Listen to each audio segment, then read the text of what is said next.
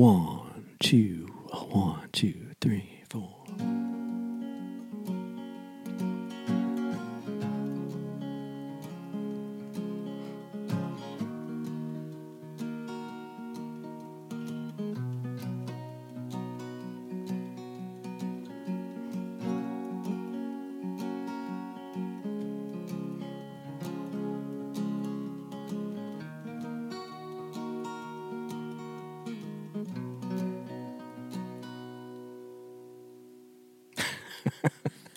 It's a nice riff, actually. I'm digging it. Yeah, so we're episode 2 now. Which camera are we at? Are we at this one? Or are we at this one? Which one are we at? We're at this one. So episode 2, and we've got one and only Mr. Shawn Thompson on the show today.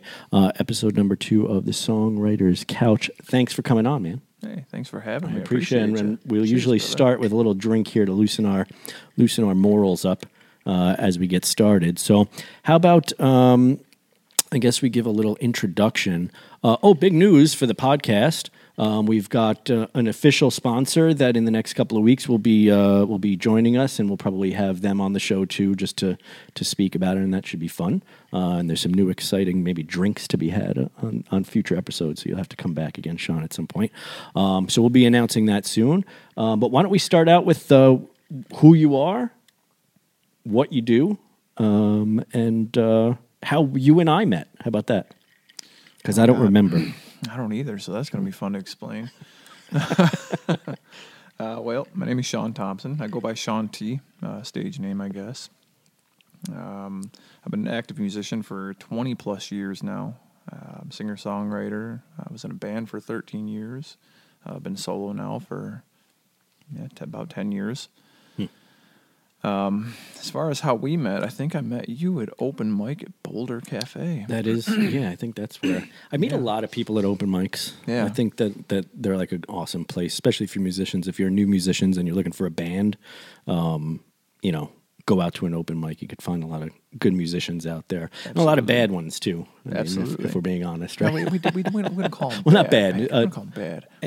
Challenging music. No, but just people doing their thing. Yeah, some different stuff. Yeah. I always like open mics because it's like, especially new people like fresh out of college or like they're brand new to playing music and they get up there the first time and they're super nervous and they've been practicing in their little room for years and years and years, waiting for the moment when they're finally going to go out there and make their big debut of their song.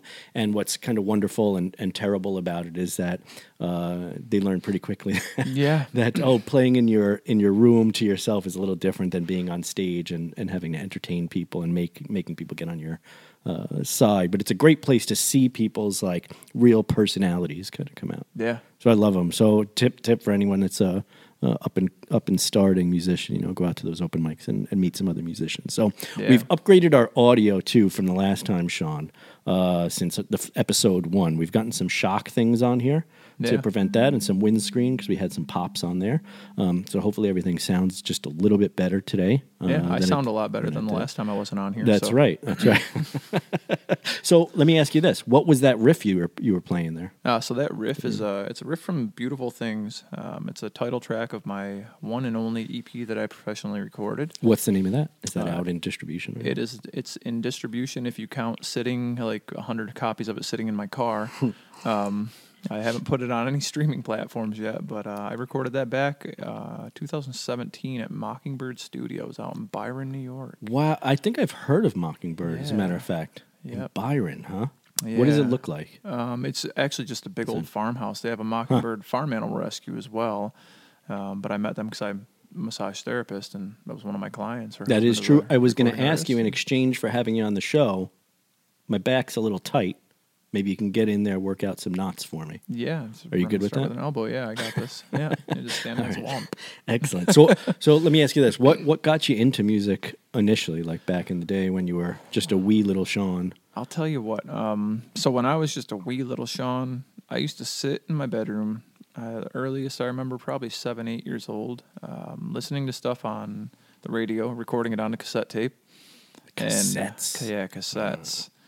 stealing my siblings' cassettes and recording over their stuff. Put the little piece of tape over it so you can ruin people's stuff. And I would just sit there and rewind and play, and just write down lyrics and sing all day long. It was just nonstop. Were you playing like what kind of music back then? Because you're about my age, right? So you grew up in the 80s, right? Yeah. You were a youngin' in the 80s. So were you into like the Michael Jackson, the Police? You're going to put myself on the spot here. I used to... Rain. Minnie Riperton. Wait, I'm sorry, what? Minnie Riperton, Lovin' Okay. You. All I right. used to... That's why my falsetto was so good now. Right. I used to wail that song when I was a little kid. In my family... I have five siblings. Yeah, I have 5 siblings. Wow, all do my you? Parents, and and they hated me. As a child, I was so obnoxious with that song. But everything from that to my older brother played bass. He still plays bass. He's 12, 13 years older than me. And me and my younger brother used to just sit there and watch him for hours just playing bass, Nirvana and... How much older did you say he was? He's 13 years older. Oh, 13 he plays a lot of 70s stuff. And we just sit there and we were in awe of my brother just jumping around playing the bass. Huh. So that was a huge inspiration. But yeah. So did you just kind of want to be like your older brother, sort of, and that's what ended up getting you into it? I think so. What happened with the guitar? I was 15 years old. My younger brother, got an electric guitar. He was all like grunge rock, Nirvana. Yeah. I really didn't even want to play guitar, but my younger brother got a guitar, so I wanted a guitar. He got electric, so I wanted acoustic. I had my guitar for like 5 years, and I learned one song in those first probably 5 years. Do you remember what that song was? Yeah, Local H Copacetic, which is like one chord over and over again. Yeah. And I tore that song up in so many bad ways.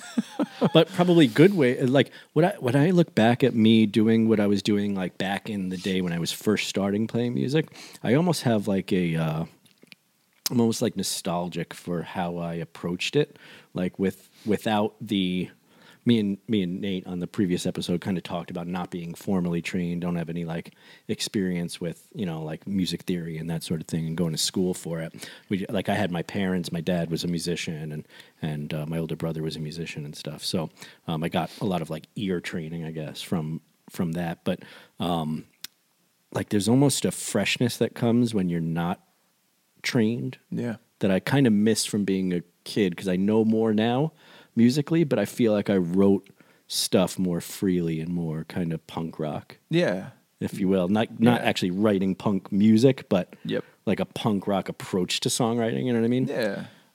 Do you remember like the first song you wrote? I do. It was terrible. It was a song.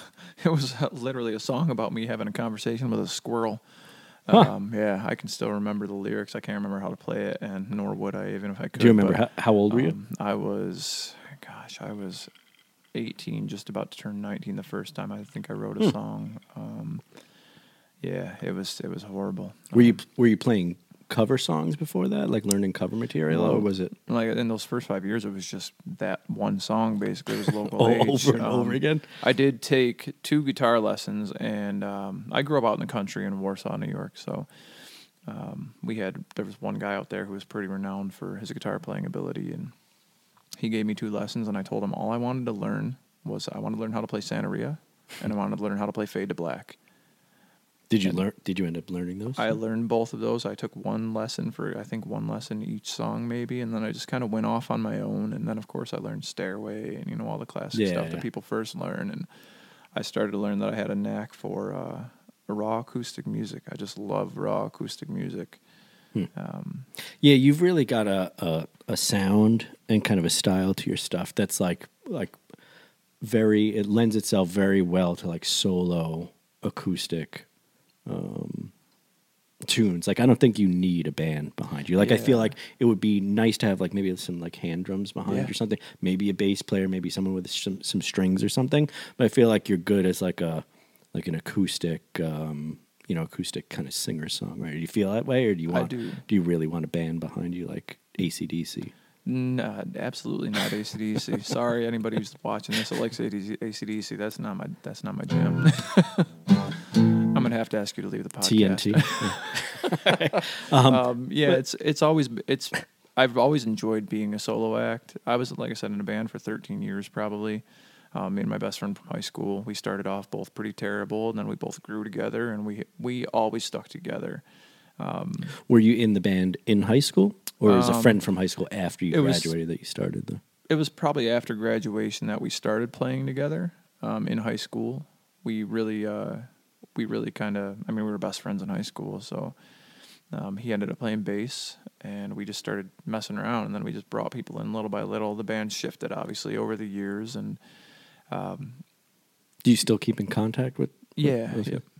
He's still a good friend of mine. We keep in contact pretty often. So it's funny too. I have a bunch of friends from high school, and the people that I made music with, those are the people that I'm still in contact with. Like that's it was very pretty much it. Yeah. The people that were like, music was so important in high school for everybody, right? You know, everybody kind of clicked based on music. No kids, right? Nope. No kids. So what I've noticed in this generation is that there's almost like back when even right before this generation, I think of kids like from like 2015 and on, there doesn't seem to be an attachment to music like it has been almost for like the last 100 years. Yeah. Like, and what I mean by that, it's like a part of your identity, the music that you listen to. Yeah. Right. Up until like around that time when really Facebook and all those like social media things started to come into play. Yeah. Like I feel like it's like my daughter loves music, but she doesn't have like a band that she's super into. Like I remember having like band, posters on my wall, like Poison back in the day. Yeah, I'm dating myself, Poison. Motley Crue and stuff, but like Nirvana and those bands where you had this the band that kind of represented your personality, so to speak. And I feel like that doesn't that's gone away in a sense recently. What was your band or your Sublime. Musical? Was it Sublime? Hands down, Sublime. I got the sun on my wrist right here. And that's one of the first songs I learned was What I Got. Yeah. Yep. It's a great tune. It's just D and G over that self-titled album. I was living in Arizona at the time. My family had moved out there, and I remember just walking the streets of Casa Grande, Arizona, listening with my Discman. Huh. Yeah, my Discman. Discman. Oh man. Did you have the anti-skip? Oh yeah. Yeah, it didn't work though because I was always just jamming, walking along and bouncing around. The anti-skip was garbage. Right. Yeah, it never worked. At least the one I had. Yeah. No, it didn't work on any of them. Yeah, that's what I figured. It never worked. Yeah. I don't know how, but eventually they put them into cars. Right, the CD players into cars, and it never skipped in the car for the most part. Speak right, for yourself. Oh, did it? Mine did all the time. Maybe I'm just remembering maybe it like my car was always like a $200 beater. That was I was going to say maybe I'm like remembering it nostalgically. My piece of shit cars playing CDs appropriately, but I mean, piece of shit car was a great song with a CD. That's so, true. That's true. I remember. So when I first moved to Rochester, I moved from Ithaca to Rochester. Right, I had gotten my hands on like a $100 Palm Pilot. Like back in the day, it was like a smartphone, but not really a smartphone because it wasn't connected to anything. Super slow.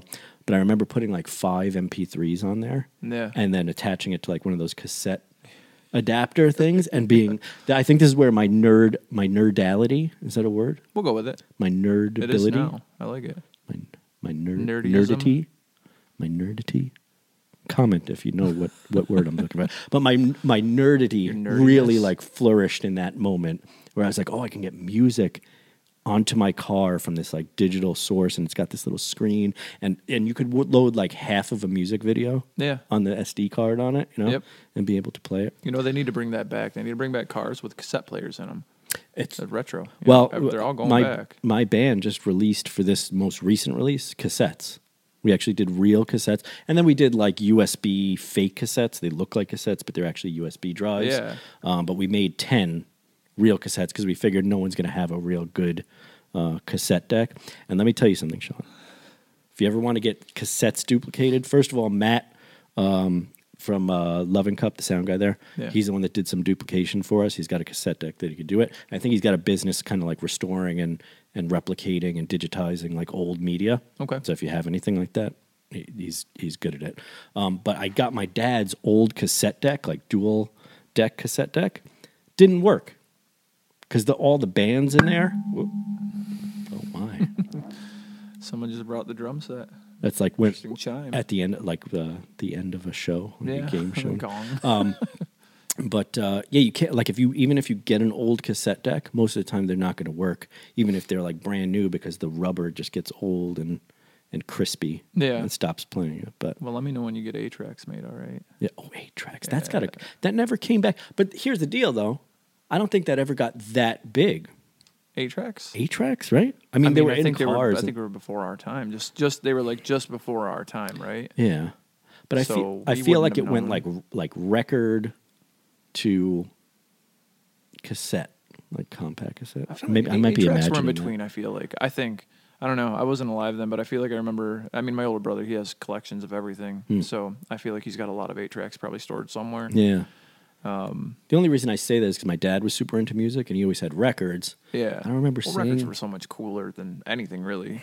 Were they back then? Though? I feel like maybe they were like old, like they felt old if you got an 8-track, right? I feel like if 8-tracks hadn't come out and cassettes hadn't come out, people would have been perfectly fine with a record player going straight to CD. Yeah, like a CD. Yeah, or Laserdisc. When you first started recording your stuff, did you have a 4-track recorder? Oh no! I had those were the best. A big old dinosaur desktop computer, and I had one of the really long neck computer microphones for just talking into. So when you first started recording, you already had a computer that was able to do it, huh? Well, I mean, because you were at like 18. And got right? a computer that was able to do it. Huh. I don't even know where I came up with that, but and using the program Audacity. Yeah, way back in the day, and I actually still have a ton of my recordings from back then. Do you? Yeah, lots. We're gonna have to talk after this because I've got something else in the works that's like yeah. I actually made some pretty decent recordings, pretty decent mixes on Audacity. I was kind of impressed with myself back then. Yeah, that's kind of what I'm saying is like back in the day there was this like ingenuity and kind of like lawlessness almost to like making music. So my dad had a old 4-track Tascam. Oh yeah, 4-track recorder. Yeah, but you could only record 4 tracks at a time, and then you had to start bouncing them down to one, which would degrade the shit out of them. So they would set that one track that you compressed, you're mixing in real time, right? Yeah. To have everything mixed. And then once that's mixed down and you start recording on those other tracks, you've lost the ability to adjust those at all. So you had to make sure that one track is clean, and then, start recording your other stuff and then bounce down again if you wanted more. But it led to some cool stuff. Like I remember recording with my brother and stuff, and recording and then flipping the cassette over so that it would play the same thing we just played in reverse, and then record something the right way over that reverse. Like it led to some stuff that was like, oh, that's really cool. I feel like now with computers, it tends to be a little more clinical. Yeah, it is so much more clinical now. I mean, software has been upgraded so much, and it's so accessible now. Everything. Yeah. I think taking that back to your point about music, how people don't have like their band now. Everything is so accessible. Music is. I mean, back when we were 18, 19, we had to go out physically and hand out demo discs, and I mean we had to go nuts just to try to get a show.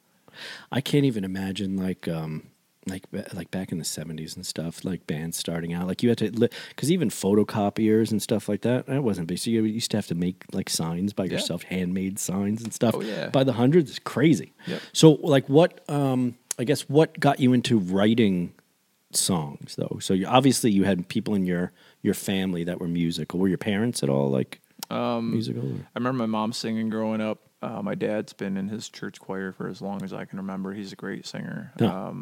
My dad's family, his brothers and sister, and his parents, they were all very talented musicians. But it was all, it was never anything like they were in a band and they played out or anything like that. Not to my knowledge anyways. They always had like the church. That was their thing.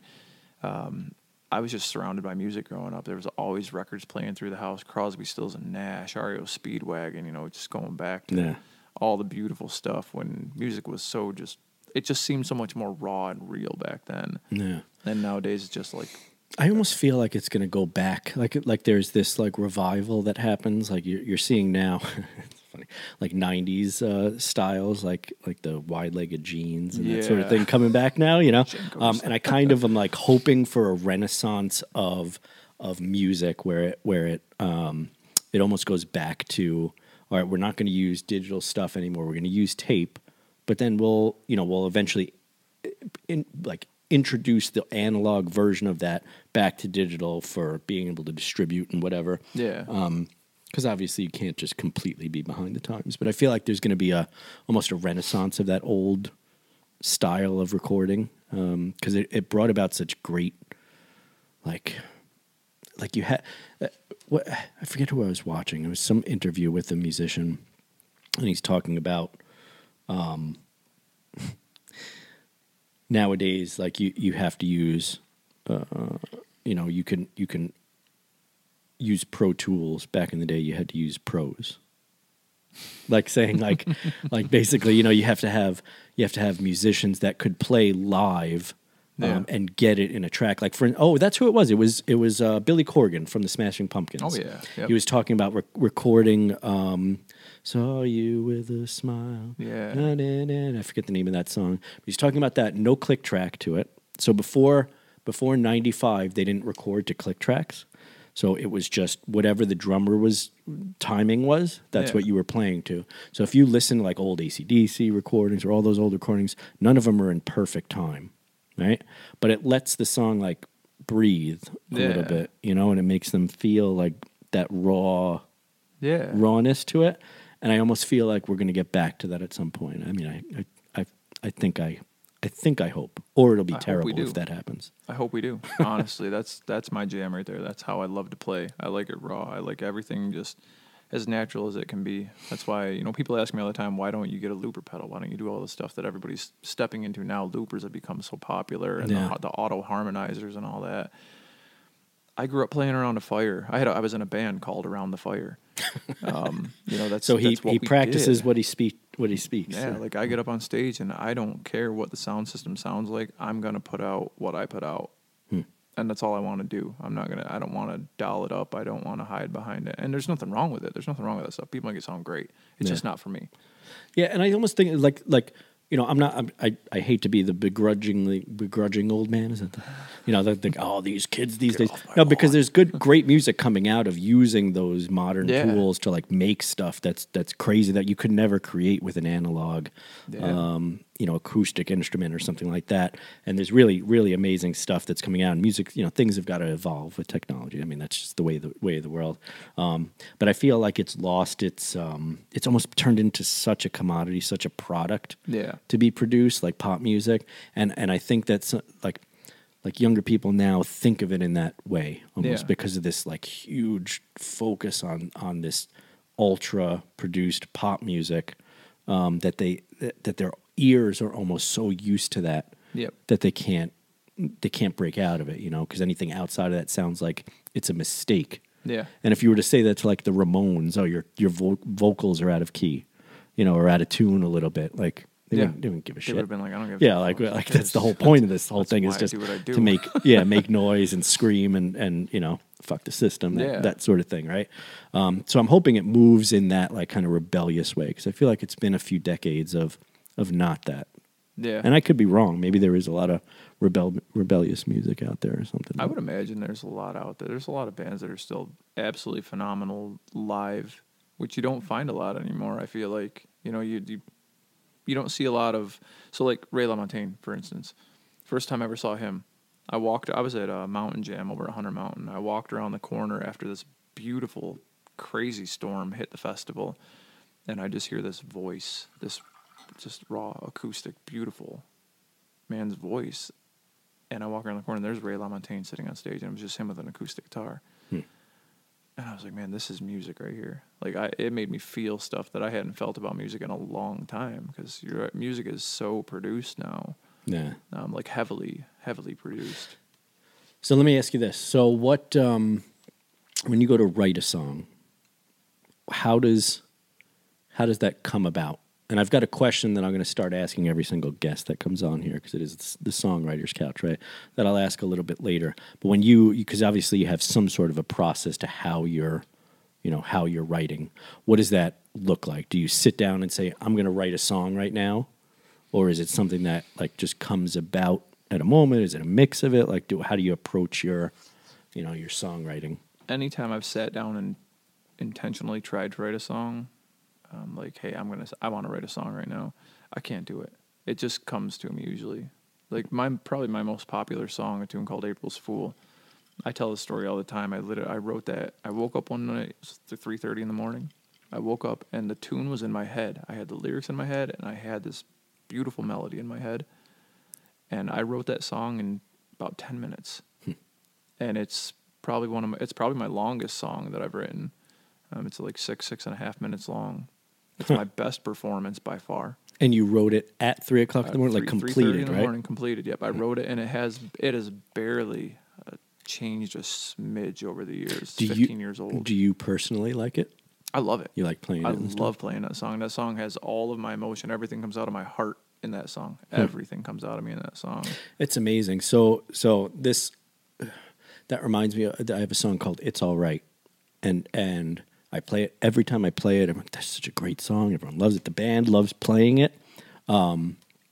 It won me a songwriting contest that paid for an EP that I had made back in the day too. Like I'd won it. I personally, it's not my favorite song that I've written because I wrote it in like 10 minutes before leaving for somewhere. I think I was going to the gym to go work out or something, and I sat down and just started playing, and I was like, oh, that's nice. And I wrote it. I mean, it's very storytelling. Yeah. You know, as we move along. I got this, but I keep hitting the spot on the microphone that's going to make the noise, you know, like not the spots that are going to let it, you know, not make noise. But I personally, like, it's not my favorite one to play, I guess. Yeah. But here's where the question of the podcast comes along. I asked Nathan this on the last one. Where do you think that the songs, like, where do you think it comes from? That's a really good question. So obviously you're feeling things, right? And some of it comes from your personal experience. But what do you think? What do you think inspires those moments to be able to write so freely and so clearly? At that, like a 10-minute song that's one of your favorite, came out easy. Everyone probably loves that song, I bet, right? Yeah. I feel like, honestly, those songs they just come from a build-up. Like something's building up inside of you over time. And as an artist, you have your outlet, right? Like everything just builds up inside you for so long, and all of a sudden, like, this masterpiece comes out. And it doesn't matter if it's a masterpiece to anybody else. If it's a masterpiece to you, that's all that matters. And it just happens. You know, I have a few songs that are like that have come out of such, some come out of trauma, some come out of love, some come out of anger. It's really interesting how they just come about. But when that one comes out that you just know is like your song, like that's the one that as a small-time local artist, singer-songwriter, and you see people out in the crowd singing along with your music. Yeah. Isn't that amazing? You know, I was at open mic 2-3 weeks ago, and I had 2 people at open mic at Boulder ask if I could sit down and teach them 2 of my songs. First time I've ever had that happen. I thought I was going to cry. I was like, you got to be fucking kidding me. You got to be shitting me. You want to learn my music. Yeah. I went back to open mic the next week and sat with each one of them and taught them my songs. And I walked in the next week, which was last week. One dude sitting there practicing my song. I'm like, you got to be kidding me. And the song he was practicing, I actually won a singer-songwriter competition as well. Did you? It was like an 8-week thing where you had to go through, and like each week people got bumped out. Yeah. And my song, Hey Friend, Hey Girl. And surprisingly, the ones that didn't win, they killed them. Yeah. They killed the ones that didn't win. Yeah. It's crazy, but Yep. that's how it went. Yep. Yeah. Yep. The guillotine and everything. That's it, yeah. It was done. It was a stockade, you know. It wasn't meant to be a guillotine, but... Well, I mean, it was in France, so, you know. Yeah, you know. Also, it was a guillotine, not a guillotine.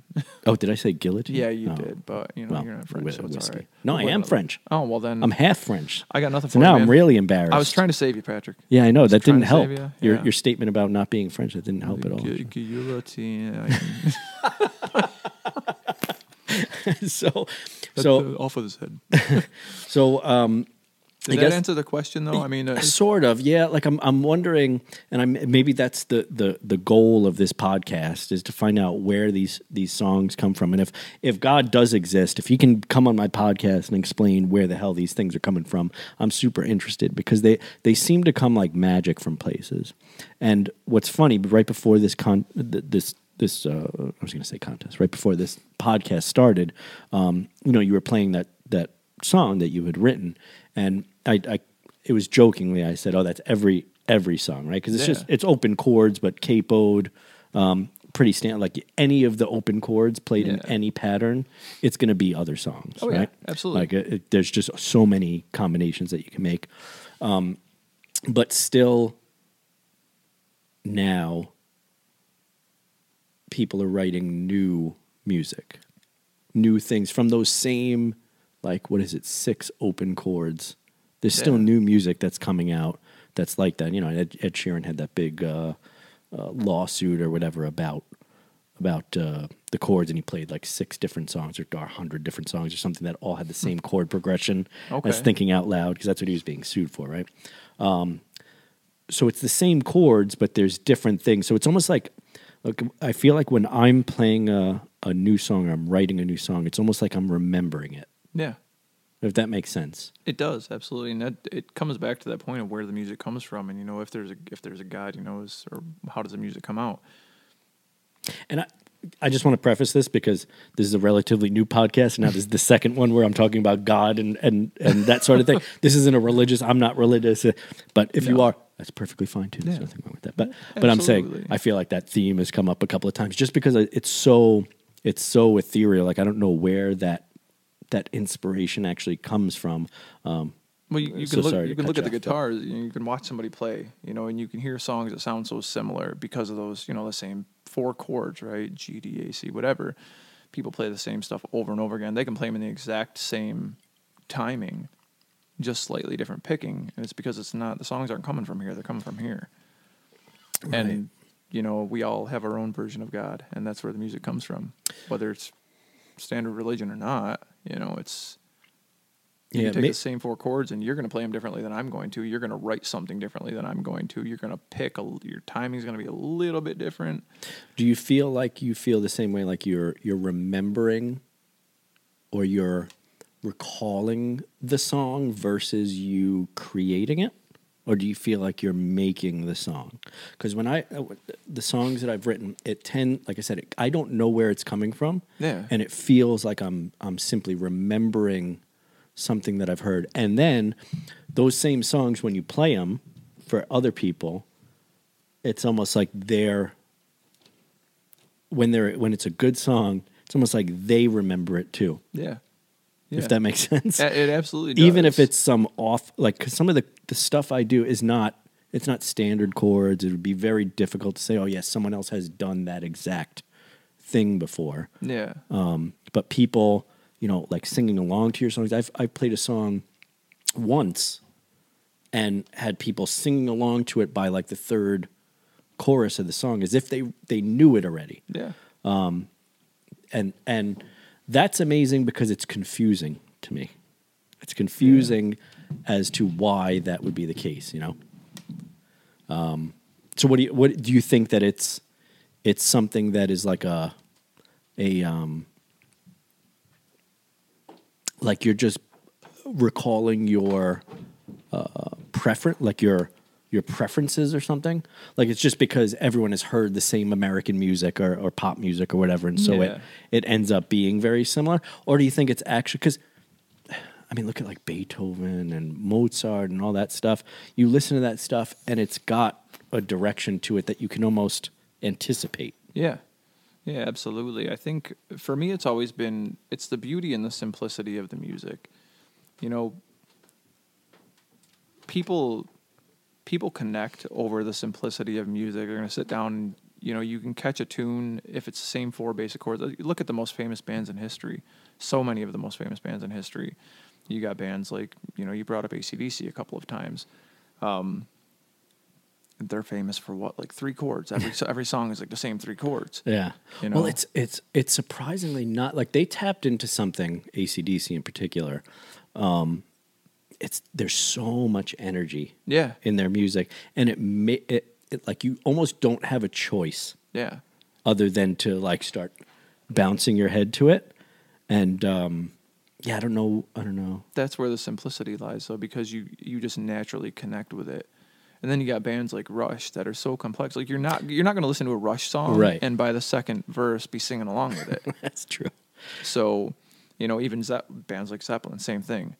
They were so intricate and so incredible at writing. You know, it's almost like, I mean, they have a sound there. You hear Rush come on the radio, you know it's Rush. Yeah. You hear Zeppelin come on, you know it's a Zeppelin song. But you hear AC/DC come on, and you know it's an AC/DC song. Yeah. Because of their energy. Do you feel like you have a style to your writing? Like, do you think if someone were to like hear, let's say they were a fan of one of your songs, do you think if they heard another song just randomly, didn't know it was you, that they could say this is Shawn Thompson's? I music? can't answer that. And when I had my album recorded, it was mixed in Byron, and then it got sent off to Airshow Studio in Colorado. And when I got my master's back, I asked the woman I was speaking to at the studio, I said, I've never been able to put my music into a genre. Like, I don't know what to call my music. And I said, and they've done, I mean, they did the Grateful Dead's collective works, I believe. They've done some wild, crazy stuff with music there. And I asked her, I said, what genre would you put my music in? I can't put it in anything. And she says, well, she goes, you've got kind of your own sound. She's like, you've got a little Jason Mraz, you've got a little Jack Johnson. She says, but I can't put your music in a genre. And she goes, and don't take that as a bad thing because you have your own sound, and I really don't know what it is. And I've always struggled to. People ask me that all the time. Yeah, what kind of music do you genre. play? I'm like, I don't know what kind of music I play. I play whatever comes out. My music has such a variety of sounds, I feel like. And maybe if people watching this or listening to this can, if they hear my music someday when I finally put it out there. Yeah, I think what's funny about that, I don't think you have to worry about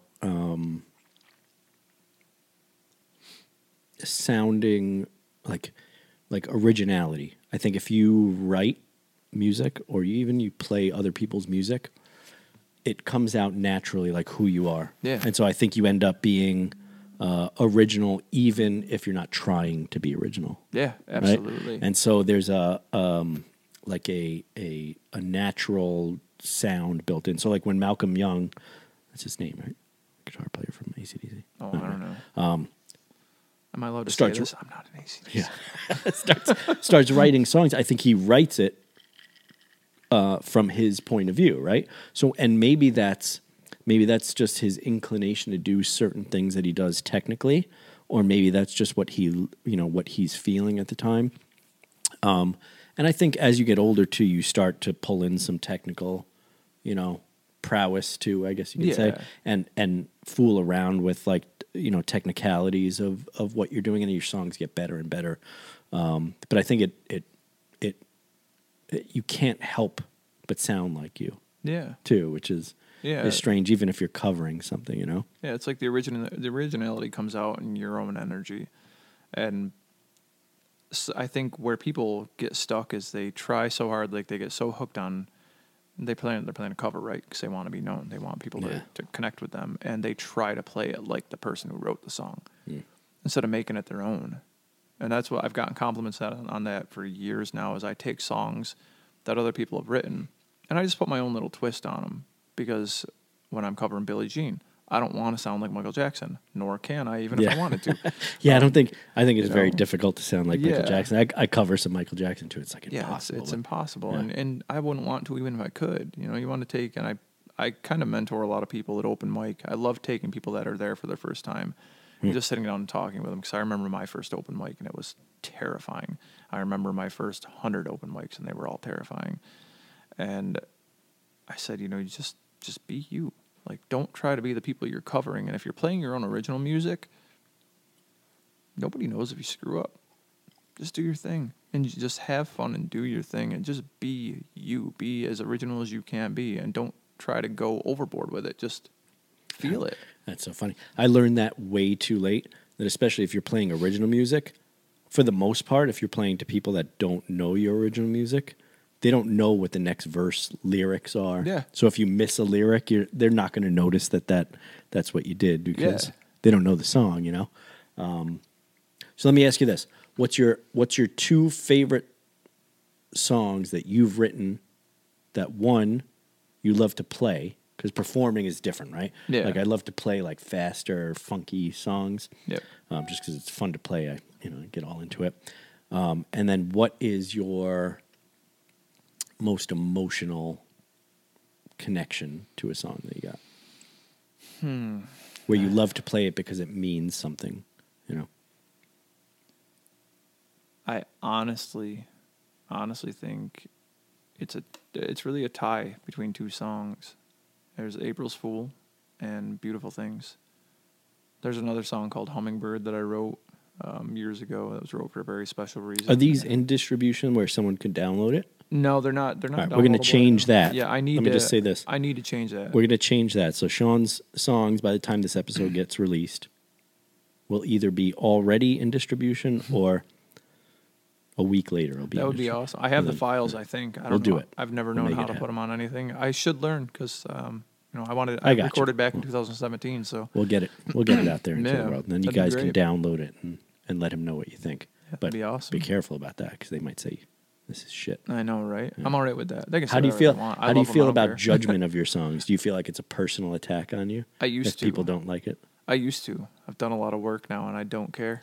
What kind of work? Like personal spiritual inner work? Yep. Jeez. Spiritual work, and I literally just don't. I play for me, and I think that's why it comes out so authentic and so powerful, because I'm up there for me. You know, I go to open mics sometimes, and I'm like, that's pretty selfish, Shawn. I know, isn't it though? And I love it. I'll remain. That's the only reason. It. I think that's the only reason any musician really gets up there and plays, right? Because if it was purely for the enjoyment of the audience, could you imagine yourself getting up there and doing that every night? No, it starts off as. I mean, I think it starts off as like, hey, I want to perform and I want to be seen. I want to feel like I'm something. And then, you know, when you get up there, you can tell when somebody's up there seeking validation versus they're just up there because they need to let go. They need to release something. You know, it's so much different when people are up there and they're just like, you know, love me, clap for me. You know, you have to like my music. And if you don't, I'm going to go home and cry. That's how I used to be. I hated leaving shows. When people wouldn't show up or if people weren't engaged in my shows, I would go home and I would be depressed for hours. Huh. And I finally realized one day that I wasn't playing for me. I wasn't doing it for me. I watched something recently, and it was about, again, I'm going to bring up comedy. Again, this feels like a repeat. I have no sense of humor. Of some of this last show. But comedy, there was an interview I watched with a comedian, and he was talking about bombing, right? Because even as a musician, you get up there, and sometimes it's like no one's paying attention. They're all eating. You know, they're drunk, not paying attention to what they're doing. You meant like blowing things up. No. I was like, this isn't funny, man. Yeah. No, but like you get up there and they do their comedy, and at some point you realize, oh, no one cares. Like after this moment, when that couple that's sitting at the table isn't paying attention to what you're doing, isn't laughing at what you're doing, isn't engaging with your music, they're not going to remember you at all. But you'll sit there for the next month and think about that couple sitting there that wasn't paying attention to you at all, not listening to what, and like ruminate on this thing the whole time, you know? It's confusing why that bothers creatives, but it bothers me too. Like I'll sit there, if I'm in a room with people and I'm playing something, everyone's getting into it, and there's this one person sitting there they're on their phone, and they may be just like in a fight with their boyfriend, girlfriend, or whatever, you know, like doing whatever they're doing. Yeah. And for some reason, it's like, why aren't you listening to, you know? You know what's interesting about that though is I just played a benefit show for someone who's going through some cancer treatment this past weekend, and it was one of those situations where even when people are standing there watching you, like there's no reaction really, and I still have this inner conflict with that. You know, with myself, where it's like, do these people really even care that I'm up here? And the interesting thing is that couple that the comedian's talking about, that couple sitting there, they might go home and talk about how funny he was or how funny she was or how great this person was. Yeah, they might have loved it. Yeah, they might have loved it. And then like 2 weeks later, they see you out. And I've had this happen. They see you out 2 weeks later and they're like, oh yeah, I saw you play it. And I'm like, my brain's going, yeah, why the fuck weren't you clapping for me? I thought you were sleeping. But they're like, yeah, you were great. It was a great show and can't wait to see you again. And I'm like yeah, it's almost like... I've been depressed for 2 weeks over you guys. Thanks. I had a conversation a long time ago on a previous podcast, so I've done this a bit before. Sorry, I'm just lifting. That was my old man as I was lifting up the microphone. About it's almost like a love affair. Yeah. Right? But not just with your bandmates. Like if you're in a band, it's definitely a relationship with everyone in the band, right?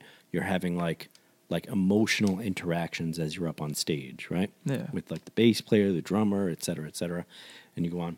But there's also an emotional relationship between you and the audience, right? That's fleeting. Yeah. It's like a one night stand, right? Yeah. Like where you go out there and you're like, why did this one night stand not?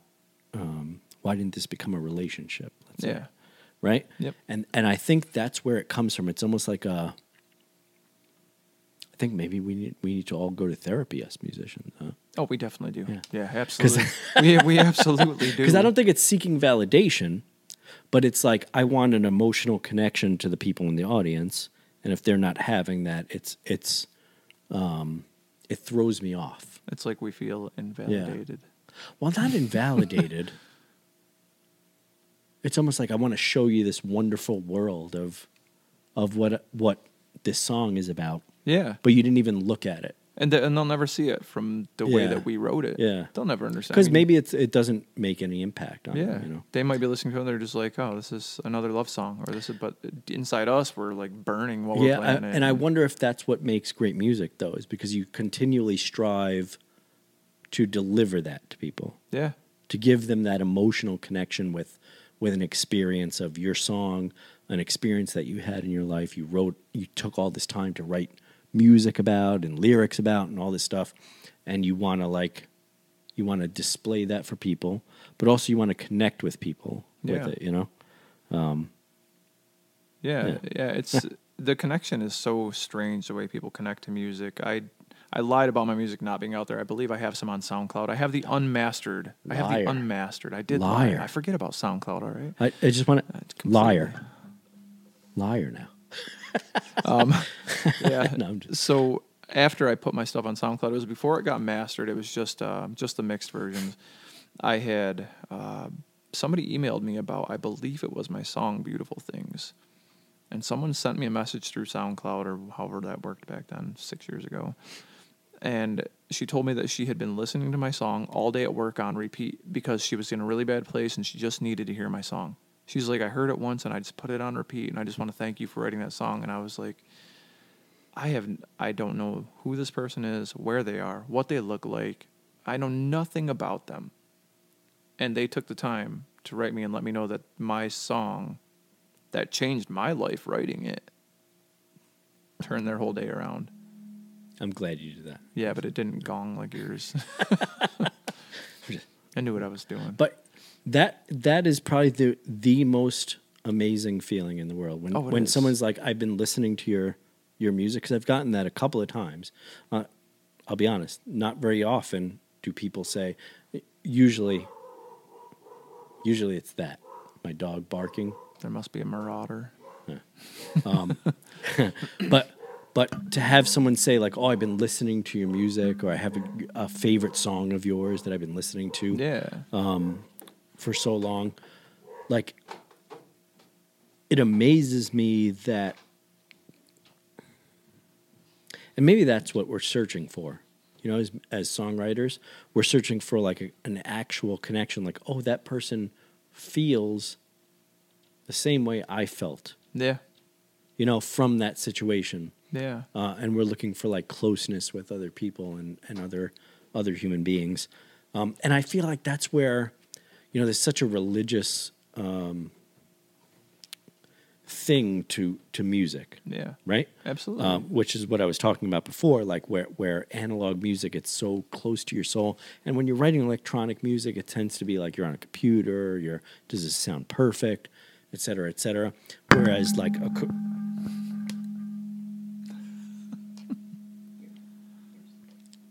acoustic music, you're writing it and you're performing it in a setting where other human beings are interacting with it. And I think that like we're all looking for connection in that. So let's do this. I'm going to call it here because this got real deep real quick. Yeah. Do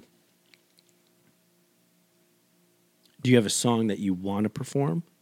Yeah. I mean, I like all my songs. But So let's have Shawn perform a song. Is the dog okay? Is she dead up there, or is she? Amazon was dropping her off something. Oh, Amazon. Okay. So let's go back to this camera real quick. I want to say to anyone watching right now, let's have you subscribe. There's probably a subscribe button. Where is it? somewhere No, over on there. that side. I think it's by his knee. Let's have you like the video, and let's put a little comment down there like, hey, YouTube, I'd like to see more of this. And let's have you play a little song for us. I can do that. You good with that? Yeah. We'll end it there. Love you, Shawn. Love you as well, Patrick. Yeah. I met you relatively recently, last few months. Yeah. I don't say I love you, which is random abandonment. Yeah. But Also, it was way you're a longer good than a dude. few months ago, but we won't go tell people follow that. Shawn Thompson. Do you have like Instagrams, all that sort of stuff? Oh, I have like 7 Instagram. But I don't Just have give- one just for What my are you doing music. right now? What do you got right now? So if you want to check out some of my music, on Facebook, I have a page called Guy with a Guitar. Oh. Yeah. You'll know it's me because it's this guy that looks like me. And as far as... Or it could be what's the guy you mentioned before? Not John Mayer. Is it John Mayer or you? I didn't mention John Mayer, Oh. but we can go with that. Not John Mayer. Jason Mraz, Oh, jeez. Jack Johnson. Jack Johnson. Oddly, I don't know. I've never seen it. People have told me that I look like Jack Johnson before, ever since he got a beard, I guess, or since he grew a beard. Did he grow a beard? Yeah. Jack Johnson? Yeah. Yeah? I've been told that a number of times. I She's saying guess I you don't look like Jack Johnson. I'll take it, I guess. I mean, I love Much his better music. guitar player, though. I do cover a lot of Jack Johnson. So, Jack Johnson was a huge inspiration. All right, so what is this song that you're going to play? Well, I'm I going know, to play... and I want to say thank you to Shawn because it's been a long day for him.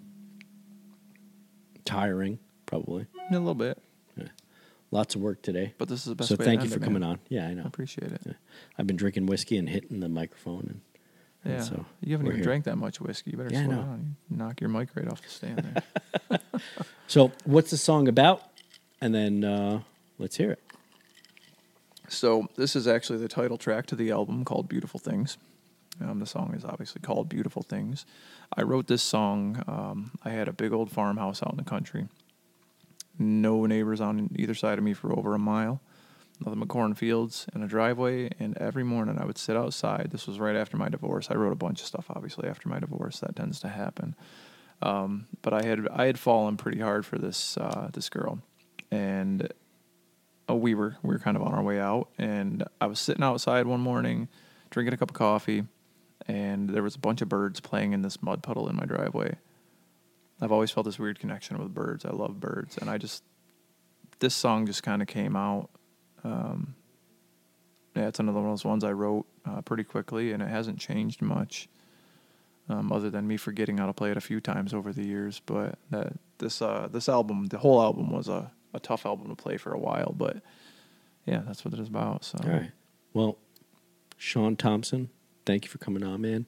I'll have you on again later. Hopefully this podcast takes off and we have a million more of these. Oh, it will. And I appreciate I it, trust brother. in that, man. And if you have massage needs and you want a beautiful man to massage you, let him know. And if you wanted to massage you with his music, Legally. he can do that as well. So let's go for it. Absolutely, brother. Appreciate you.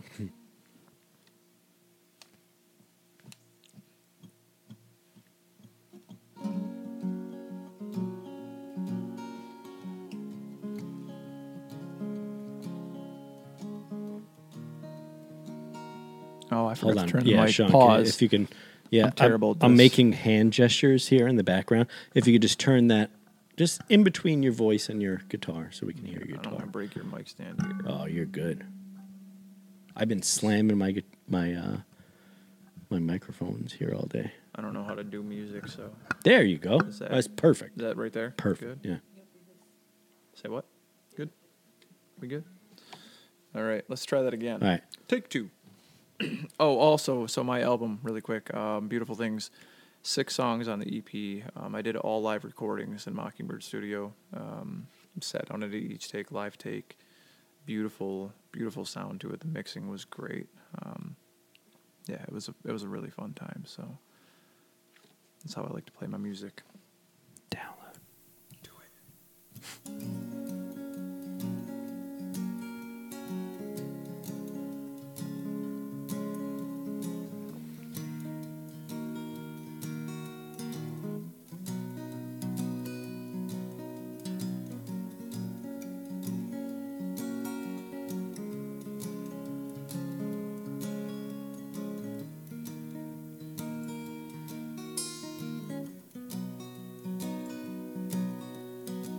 I woke up early to watch the rain falling nice and slow.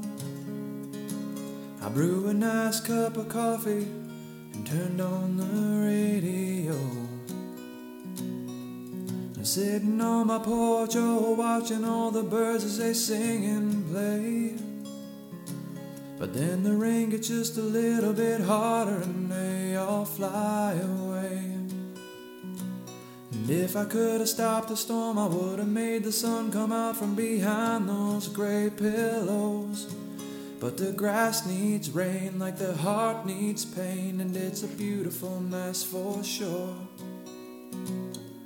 Little bird, oh, why'd you fly away? The storms never last too long out here. Maybe tomorrow you could stay. No, and together we could watch the rain and sing. And it's a beautiful thing, a beautiful thing.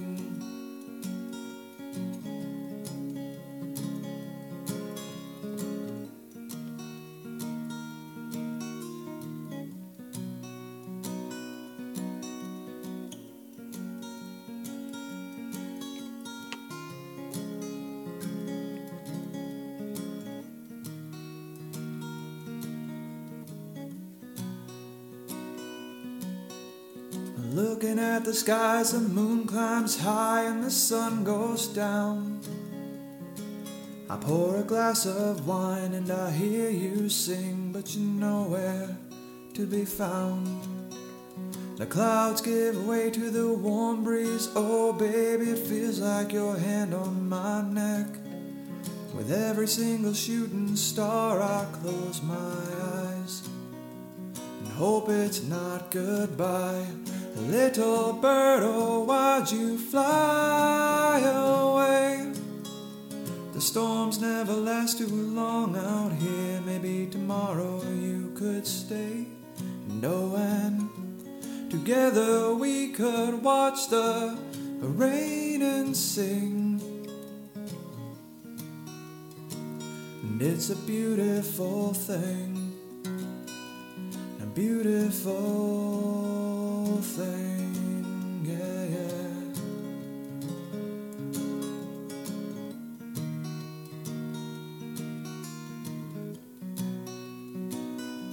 A beautiful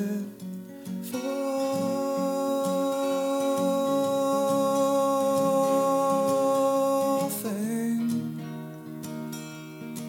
yeah, yeah. Little bird, oh, why'd you fly away? The storms never last too long out here. Maybe tomorrow you could stay.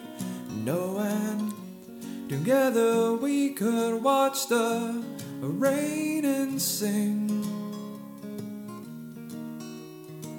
And it's a beautiful thing, a beautiful thing. How about a round of applause for Shawn Thompson? Can we get a round of applause? Everyone in the all the production crew. Thanks, production. Yeah. Hey, Shawn. Patrick. My brother. Where'd yours go? My drink has been drunk. Huh. Means the end of the episode. Surprise, surprise.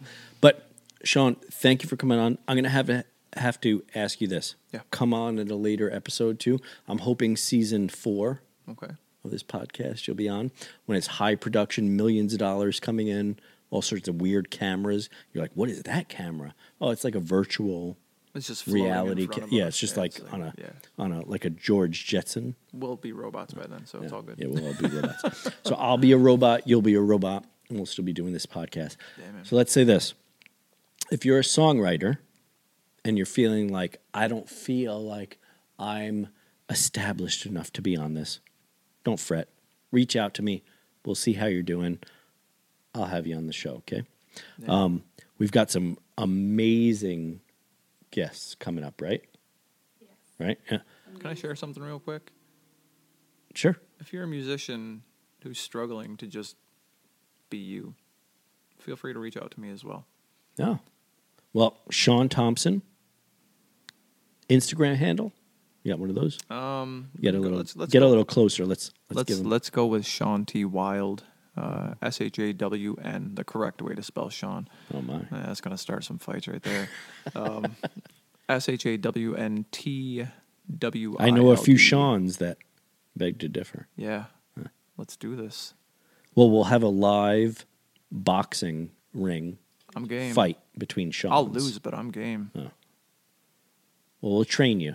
What are you talking like boxing stuff up? Or I'll just like give you punching tons each of other? steroids and stuff and get I you. can box stuff up. Like, I worked at a pizzeria for 12 years, man. Oh, Yeah, well, that's a little different than.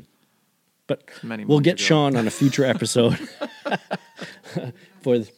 Thank you guys for anyone that's listening, watching, et cetera, et cetera. Absolutely. If you want to see something, please send us a message or comment or whatever of more of what you'd like to see. If you want to see like how a song gets written, I'm kind of thinking about episodes where we actually live write a song.